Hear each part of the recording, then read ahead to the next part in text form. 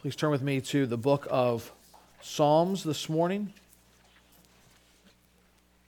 In 1940, as the Nazi Party was in control of Germany, well on its way, seemingly, to rule all of Europe, one small book was published that must have surely been seen as open rebellion against the reigning political party. It was a book that exalted the Jewish scriptures by calling for Christians to recover the Psalms as the prayer book of the Bible. The man that wrote that little book, which is actually still in print, and I would commend it to you, was named Dietrich Bonhoeffer. And as you might imagine, he did not have many political friends in Germany. In fact, the initial publication of that book earned him an official fine from the government. And though that was later retracted, it was not much longer until Bonhoeffer himself was arrested and imprisoned. Just for one book? No. That book on the Psalms was the fruit of a lifetime lived in defiance of the godlessness that marked the Nazi Party. As a pastor, seminary teacher, and theologian, Bonhoeffer opposed Hitler and established what was known as the Confessing Church. For the official Lutheran church in Germany had capitulated to the Nazis and had supported them. And Bonhoeffer said, any real Christian cannot do that. And so he began a new form of the Lutheran Church that would not compromise its beliefs and practices to the Nazis. In his book, the prayer book of the Bible, he says, whenever the Psalter is abandoned, an incomparable treasure is lost to the Christian church. With its recovery will come unexpected power. It was, in fact, the Psalms that helped sustain Bonhoeffer's faith while he was in prison, even while he stared down death and the gallows upon which he would soon die. The Psalms were his comfort. Why? Why were the Psalms so powerfully used? Why did he believe they were needed by the church? Because the Psalms kept pointing Bonhoeffer to God.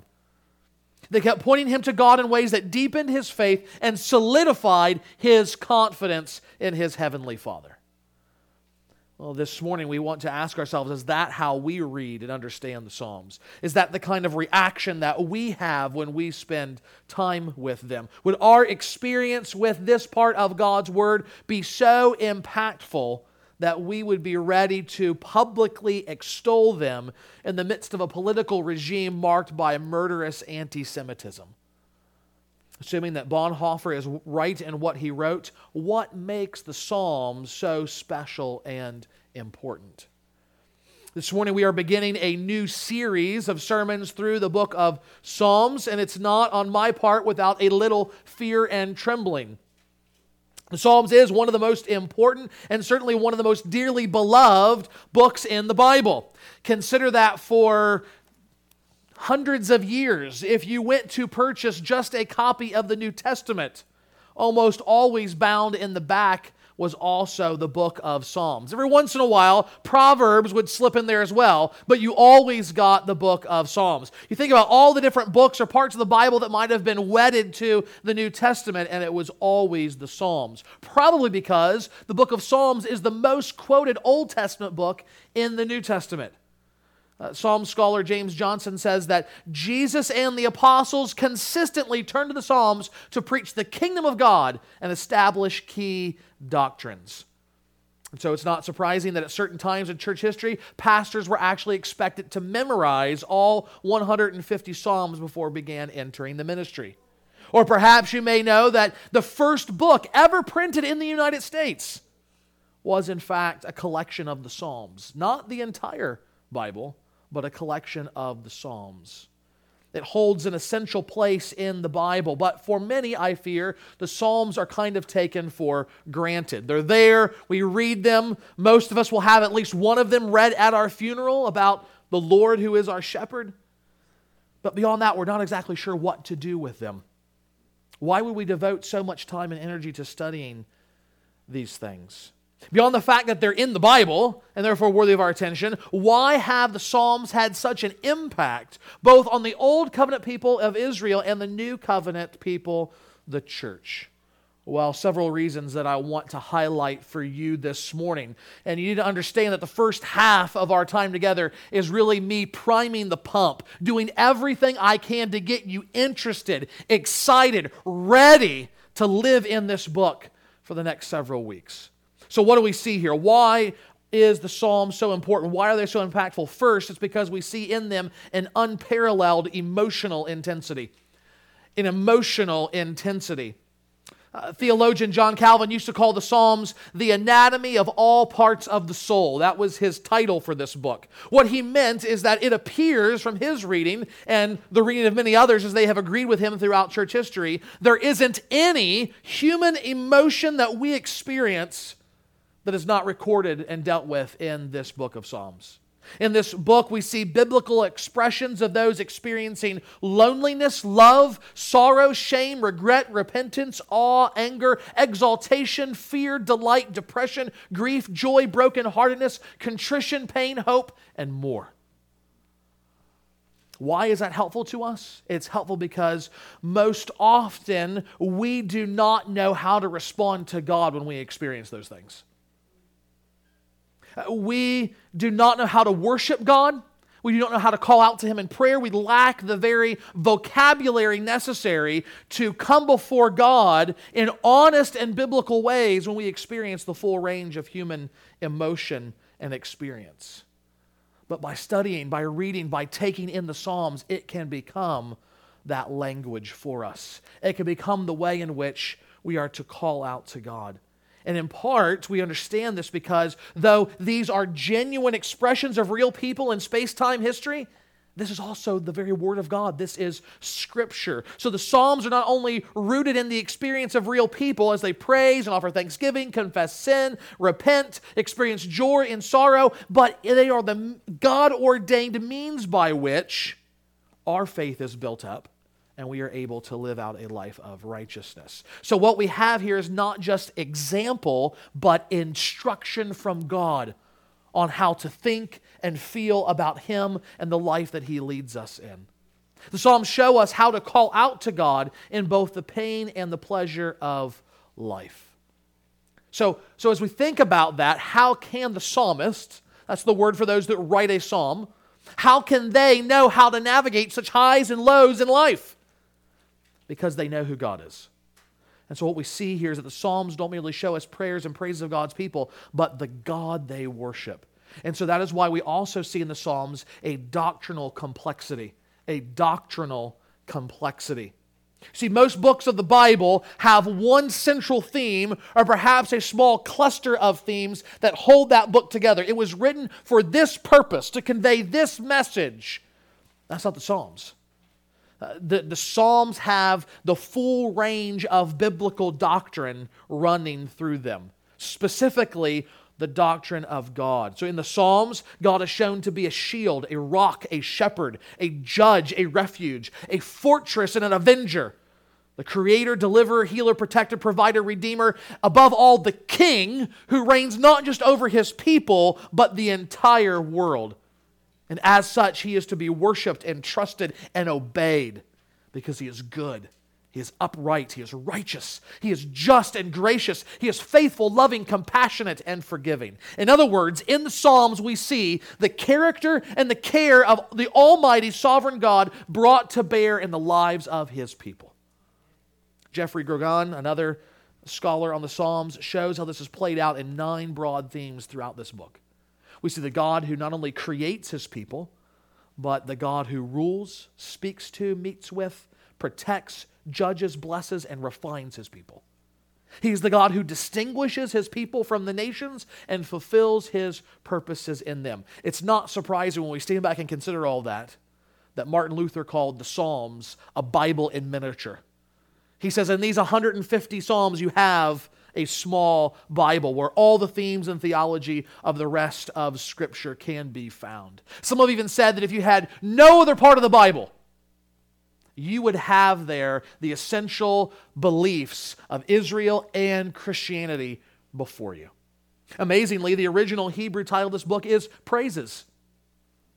And as we've seen, it's not all just happy time. It's not just all words of confidence and praise in God, and yet what that original compiler, the one who put this book together and titled it Praises, wants us to see that in all circumstances of life, in the best of times and the worst of times, God is worthy to be praised. What exactly are the Psalms, though? Just by a quick scan through the book, you will see that visually they are very different from the rest of Scripture. You flip either forward to some narrative or whatever else, and what you'll find is just block text, like you read a normal book. But here you've got all this indentation, all this crazy formatting. What are we looking at here? Well, in the Psalms, we see poetic artistry. We see poetic artistry because they are, by definition, poems. Some are songs meant to be sung by individuals or the gathered people of God, but most are prayers offered by individuals or offered by the collective people of God. As poetic works of the Hebrew language, there's a lot of skill and artistry that goes into their composition. It's not just random thoughts thrown down at paper, okay? It's not free-form poetry as we know it today. But the Hebrews also didn't write poetry the way that we do, right? Roses are red and violets are blue, sugar is sweet, so are you, right? I mean, that's typically how we think of poems, okay? Thankfully, they didn't write it that way, because can you imagine translating that phrase, that line of poetry, into multiple languages? I mean, think about a literal translation of roses are red, violets are blue, sugar is sweet, and so are you. You would have culture saying, so you want us to eat you? Well, thankfully, that's not how the Hebrew mind worked in God's providence, and so they don't rely on things like rhyme, and instead what they do is rely on things like rhythm and repetition and extensive use of metaphor and vivid imagery, so that these psalms have a kind of timeless, transcultural quality about them. The psalmist's favorite device, though, is parallelism. And this is where you have similar ideas repeated, sometimes in very similar wording, in order to emphasize something. Sometimes it's a simple repeat, sometimes it's a repeat with intensified language, and sometimes it's an inversion. You're saying the same thing, but in opposite form, which we'll actually see this morning as we look to Psalm 1. The individual psalms are unique, being written by various authors on specific occasions, and as such, the psalms basically fall into different types of categories. There's different types of psalms. Scholars disagree on the various categories, but basically there is agreement that here we see hymns of praise, as well as psalms of lament, trust, thanksgiving, and wisdom. We also see royal or messianic psalms that talk about the king over Israel, the ultimate king to be found in Christ. But the entire Psalter shows an intentional design as well. And that's the word that is used to describe the entire collection of the book of Psalms, the Psalter. You know, when I was in college, the kind of prevailing thought that I used to hear anyway was that there really wasn't a lot of intentionality or rhyme and reason in the collection of the Psalms. They kind of grabbed from this collection here and this collection here and this collection here, and they kind of just loosely grouped them together, and boom, you had the Psalms. But it's more prevalent today, and I think more right, to see a book that is actually a carefully crafted collection. These psalms were penned throughout Israel's history, but the final product has been brought together by someone who has come through the exile of Israel to the nations and is now back in the promised land, wanting to bring together this book to be the prayer book, the song book of God's people, to encourage them, to build them up, and to point them back to God in whom they can have confidence and trust. You say, well, how do you know that? Well, because you have places like in Psalm 137 where they say that by the waters of Babylon we sat. Well, Israel was not anywhere in Babylon until the exile. So you know that the person who pulled all these things together had been through this experience.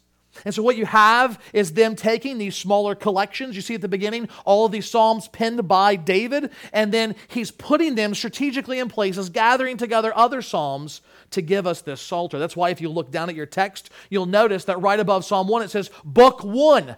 There's actually 5 books that make up the Psalter, and all have a specific feel in terms of content and themes.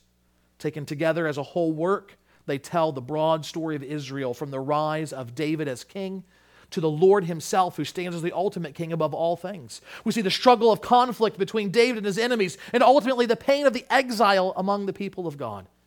These things move godly men and women to long for the fulfillment of God's promises through David's line to bring about the Christ. And this leads us to see the final reason why the Psalms are so helpful and important. Here we see a book with clear gospel centrality. Gospel centrality. Those of you that are members and have been here regularly over the last few weeks, I hope you remember what Jesus told his disciples both on the road to Emmaus and when he met with the 12 before his ascension, because we just looked at it a few weeks ago. But let me read it for you just in case you've forgotten. Jesus said, "These are my words that I spoke to you while I was still with you, that everything written about me in the law of Moses and the prophets and the Psalms must be fulfilled. Thus it is written that Christ should suffer and on the third day rise from the dead, and that repentance and forgiveness of sins should be proclaimed in his name to all nations, beginning in Jerusalem." So what does Jesus say? You read the Psalms, you learn about the gospel. So it is wrong to read the Psalms and not seek to understand something of the person and work of Christ. Now, that does not mean that every single line, every single Psalm is going to point forward to Jesus and tell us about him in the same way. It's not just all prophecy pointing to him. No, what we see are these Psalms playing a part in the larger history of God's working to bring about the redemption and restoration of sinners through Christ.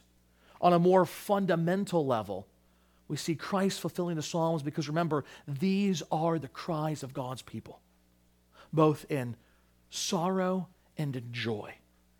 And as our substitute, as the perfect embodiment of a man of God, Jesus fully and finally and perfectly and ultimately takes up these Psalms as his own cries to God. Do we feel forsaken? Do we read of the psalmist who feels forsaken? Jesus was more forsaken than anyone else. Do we praise God? Do we feel moved and see the psalmist wanting to give God glory? Jesus praised God more fully and completely and deeply than any other. Why? Because as the perfect man who endured every temptation and was yet without sin, he was also the eternal Son of God who knows and trusts and is more intimate with God the Father than anyone else. So in a large foundational sense, Christ fulfills the Psalms. Every psalm is declaring praise or asking a question that Christ provides the ultimate answer to. Now hopefully I've begun to whet your appetite, but if you're still not convinced, here's the bonus round. 3 short bullets of why you should devote yourself to the Psalms. First, this is Scripture. It is the Word of God. Therefore, it is helpful for teaching, reproof, correction, and training in righteousness. Second, Christians are commanded to speak the Psalms to one another in Colossians 3 and Ephesians 5. Finally, consider that when Jesus hung on the cross under the wrath of God for his people, the book that he drew strength from and used its language to call out to God from was the book of Psalms. If the Psalms were the prayer book of Jesus, how much more should they be the prayer book of Jesus' people? The Psalter opens with an introduction in 2 forms. Psalm 1 and Psalm 2 act as 2 great doors of a gate that stand at the front of the Psalter that we must go through before we enter into the riches of this work. Through these 2 Psalms, we learn why and how we ought to read them. And so today we begin our journey with Psalm 1. Please follow along as I read God's Word. Blessed is the man who walks not in the counsel of the wicked, nor stands in the way of sinners, nor sits in the seat of scoffers, but his delight is in the law of the Lord, and on his law he meditates day and night.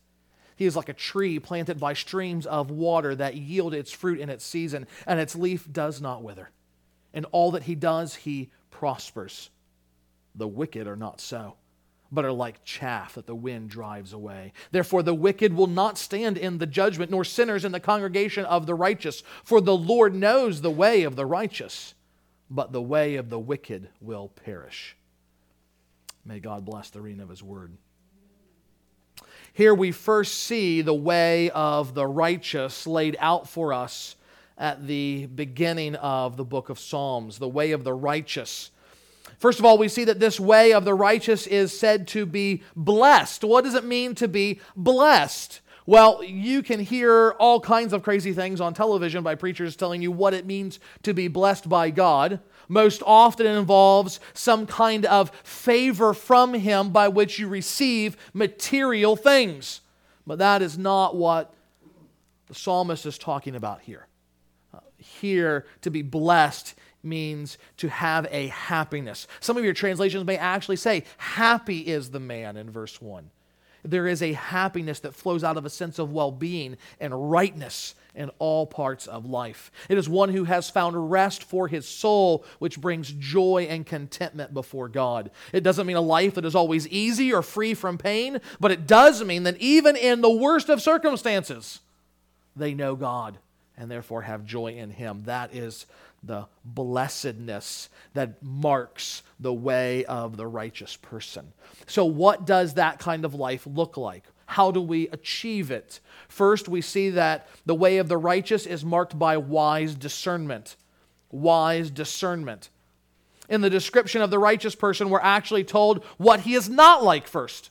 What he's not like. Blessed is the man who walks not. Who doesn't do this? Who walks not in the counsel of the wicked, nor stands in the seat of sinners, nor sits in the seat of scoffers.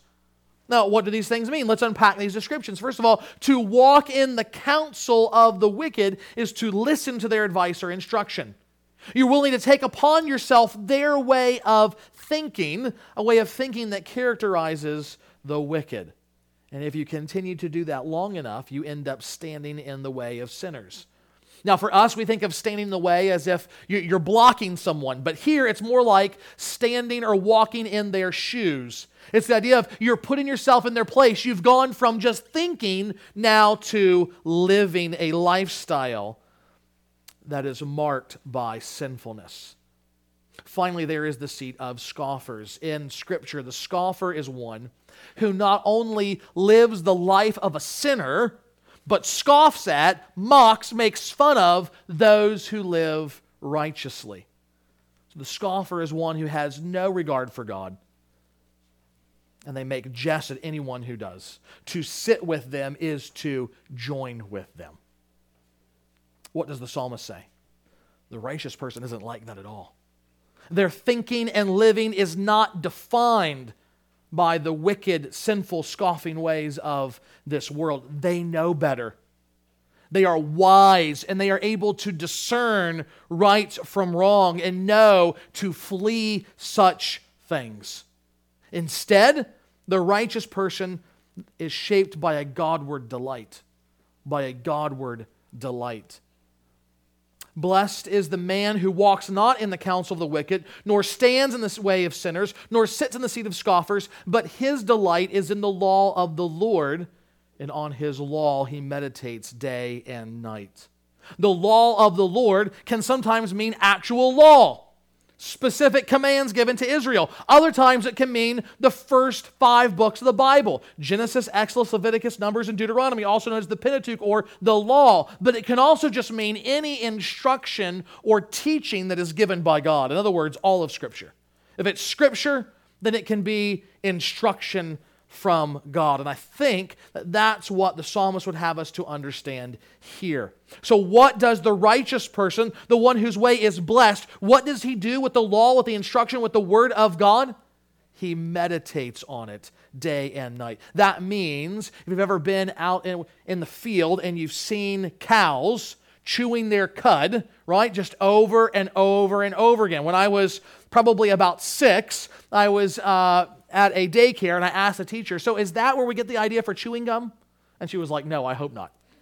But if you can imagine that kind of chewing and chewing and chewing and chewing and chewing and chewing, but not in your mouth, but in your mind. Contemplating, thinking about, rolling over, what does this mean? How ought I to understand that? What does that have by way of implication for my life? That is what it means to meditate on the Word of God. And what we see from Scripture is if we begin to do that, to meditate on it day and night, to always have it in our minds, that it will begin to transform the way we see the world and we live in it. Furthermore, notice that he delights in the Word. The one who is blessed, the one who knows and enjoys the richness and fullness of a true spiritual life with God, is the one who delights in the law of God. The godly person, the righteous person, lives their life from the outset by God's word. And that is not drudgery. It is not, I got so much to do, but I got to get these Bible reading in. Otherwise, someone's going to ask me about it. I'm going to say, no, I didn't do it. And I'm going to feel bad. Then I'm going to have to make it up. And I'm going to miss my favorite TV show. I hate doing this. That's not the way of the righteous. The way of the righteous is one who delights in the law of the Lord. It is their joy. It is their greatest privilege to have the living word of the Almighty and to be able to meditate on it day and night. Third, the righteous person is marked by fruitful distinctiveness. Fruitful distinctiveness. Psalmist gives us a picture of what this looks like, and a visual image. And here, note the distinctiveness of the righteous person. First, he's like a tree planted by streams of water. Okay? So, planted. If you're planting something, what are you doing? You are intentional with it. You're providing stability to it. It didn't just kind of grow up by itself and maybe it's hanging off the side of a cliff or whatever it is. No, there is stability and intentionality as God has set the individual in their place. And where has He set them? By streams of water that yield its fruit in its season and its leaf does not wither. Remember that in this kind of Middle Eastern part of the world, there are certain times of the year when the ground is more wet than others. The rains come and then the vegetation pops up, right? Even today, you go to that part of the world, you go to Africa, even to the American Southwest, sometimes there's desert and there's nothing there. Other times, a little bit of rain comes and suddenly, boom, all these flowers, all of these plants, all these shrubs turn green and bud and flower. You think, where were these things? That was very common back then and even today. And notice what the psalmist is saying. That's not the righteous person. They are planted not just in some wadi that may or may not have water and therefore cause vegetation to grow at some points in the year. They are by a stream of water. It is constant. It is always there, which means the tree never looks dead, never looks leafless or lifeless. It is always green. It is always alive. It is always healthy. Therefore, it is always spiritually vital. It has spiritual vitality. That's what the psalmist wants us to see.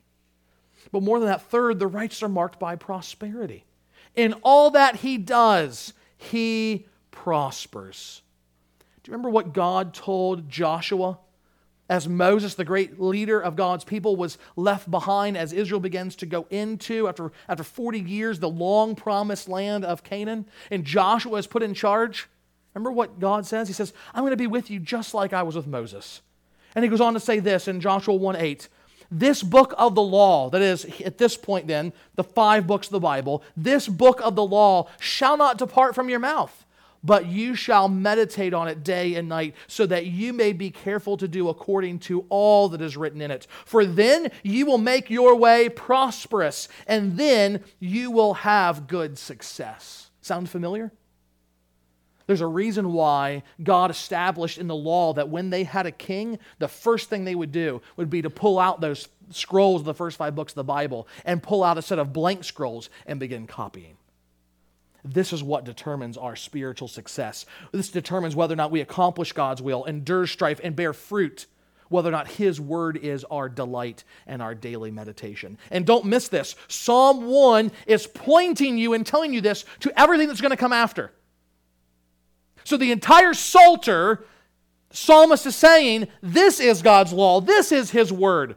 Take this up into your life. Think about it, meditate on it, and allow it to transform you. This is the very word of God. Before you enter in, do you understand how you must respond? Before you enter into these gates and enjoy this paradise of doctrine and doxology, do you understand how you ought to respond? How you must listen and change? And allow God to do that work within you. You say, why is the Bible so important? Why is Scripture so key? Because it is truth, and we live in a world governed by falsity. At its most basic level. Think about Romans 1 and how it describes the fall of humanity into sin. It's all about deception. Even now, we are deceived by that same wicked serpent. We are deceived by pride, by foolishness, by our own sinful hearts. And so now we live day in and day out in a world that turns the truth of God upside down. What He says is right, they say is wrong. What He says is wrong, they say is right. And we are bombarded by that mindset over and over and over again. And there is pressure for us to be twisted into the image of the world rather than the image of God. The only antidote to such wicked rebellion is the steady, regular prescription of God's Word. You take your medicine, and the sickness of sin will be held back in distorting the way you view the world and live in it. So if we desire to have the kind of stability of the blessed man or woman, the deep roots that sustain continually, then we have to plant ourselves by the life-giving stream of God's Word. Now that's the way of the righteous. What about the way of the wicked? We're also told about this individual here, the way of the wicked. What characterizes the wicked? What are they like? What is their life like? Verse 3, the righteous is like a tree planted by streams of water that yields its fruit in its season, and its leaf does not wither. In all that he does, he prospers. The wicked are not so, but are like chaff that the wind drives away. Verse 4 begins with this strong negation. The wicked are not so. And that relates not just to verse 3 that I read, but to verses 1, 2, and 3. Everything that has come before that marks out the way of the righteous is inverted in the way of the wicked. They don't do any of it. So everything that marks the path of righteousness is annulled by this word, this phrase, not so. Are the righteous deaf to the counsel of wicked people? Not so with the wicked. Do the righteous avoid standing in the way of sinners? Not so the wicked. Are the righteous those who refuse to sit in the seat of scoffers? Not so the wicked. Most importantly, are the righteous those who delight in meditating on the law of the Lord day and night? Not so with the wicked. Thus they are characterized by a hollow life. A hollow life. Look what happens to them. The wicked are like chaff that the wind drives away. Think about the contrast that is to what we saw before, the stable tree producing fruit. In the psalmist said they would take the heads of grain of wheat, they would pick them up with a winnowing shovel. And the seed was what was thrown up into the air with the shovel and then bashed, so that the chaff, the useless part, would break off and be blown away by the wind, and the good grain would fall, that they would go away and grind up into flour and make bread with it. So what is chaff? It is worthless. It is rootless. It is useless and lifeless. And the psalmist says, so too the wicked. When God is ignored, the soul shrivels and eventually dies. It's a terrible picture that results in their hopeless future. Their hopeless future. The psalmist says, therefore the wicked will not stand in the judgment, nor sinners in the congregation of the righteous. That therefore makes us a foregone conclusion. There is no possibility of something else happening. The wicked will not stand in the judgment on the final day. They have no place among God's people. Some of you may know the name Horace Greeley. He's been most popularized by his statement that if he did not himself coin, he certainly made popular, go west, young man, go west. Meaning let us go from the east to the west in the great move to fulfill manifest destiny and make this great nation one from sea to shining sea. But historians know much more about Mr. Greeley. Working as the editor of the New York Tribune for 30 years, he believed in the essential goodness of man, not his sinfulness, which the Bible teaches. And from that false belief, he backed over 40 experimental communes designed to shape a better society for America. He anticipated the sexual revolution of the 60s by advocating free love, so-called, and always seemed to be promoting a new cause that might bring about a utopia. But again and again and again, every scheme, every idea, everything he backed failed miserably. He even tried running for president in 1872 and once again failed. Afterwards, he had time to kind of catch his breath from all that he had been doing for the previous decades. He took stock of his life, and here was the conclusion he reached. It's all been a waste. Here's what he said, I stand naked before my God. the most utterly, hopelessly wretched and undone of all who ever lived. I have done more harm and wrong than any man who ever saw the light of day. And yet I take God to witness that I never intended to injure or harm anyone. But that is no excuse. The wicked are like chaff that the wind drives away. Therefore the wicked will not stand in the judgment, nor sinners in the congregation of the righteous. Such is the hollow, hopeless life of those who neglect God and His Word, even when they intend to do good and no harm, if you are living contrary to God and the way of righteousness that will cause you to be blessed and experience joy. You are wicked and will not stand in the judgment. So what do we do? What do we choose? The only wise thing, we must choose the way to live, the way of righteousness, the way that brings life. Notice again what the text says in verse 6. The Lord knows the way of the righteous, but the way of the wicked perish. Does that mean God is ignorant of the wicked? He doesn't understand who they are or what's going on? No, not at all. But in saying that God knows the way of the righteous, the psalmist is saying that God knows it and that He owns it. He claims it, He watches over it and protects it because He Himself has established it. But that's not true with the way of the wicked. That way will one day be perished. It will one day just be destroyed. D.A. Carson says 50 billion years from now into eternity, no one will be studying the ways of Adolf Hitler or Pol Pot. But every glass of cold water given in the name of the Lord Jesus will still be celebrated. The way of the righteous will last because it's known by the Lord, but not the way of the wicked.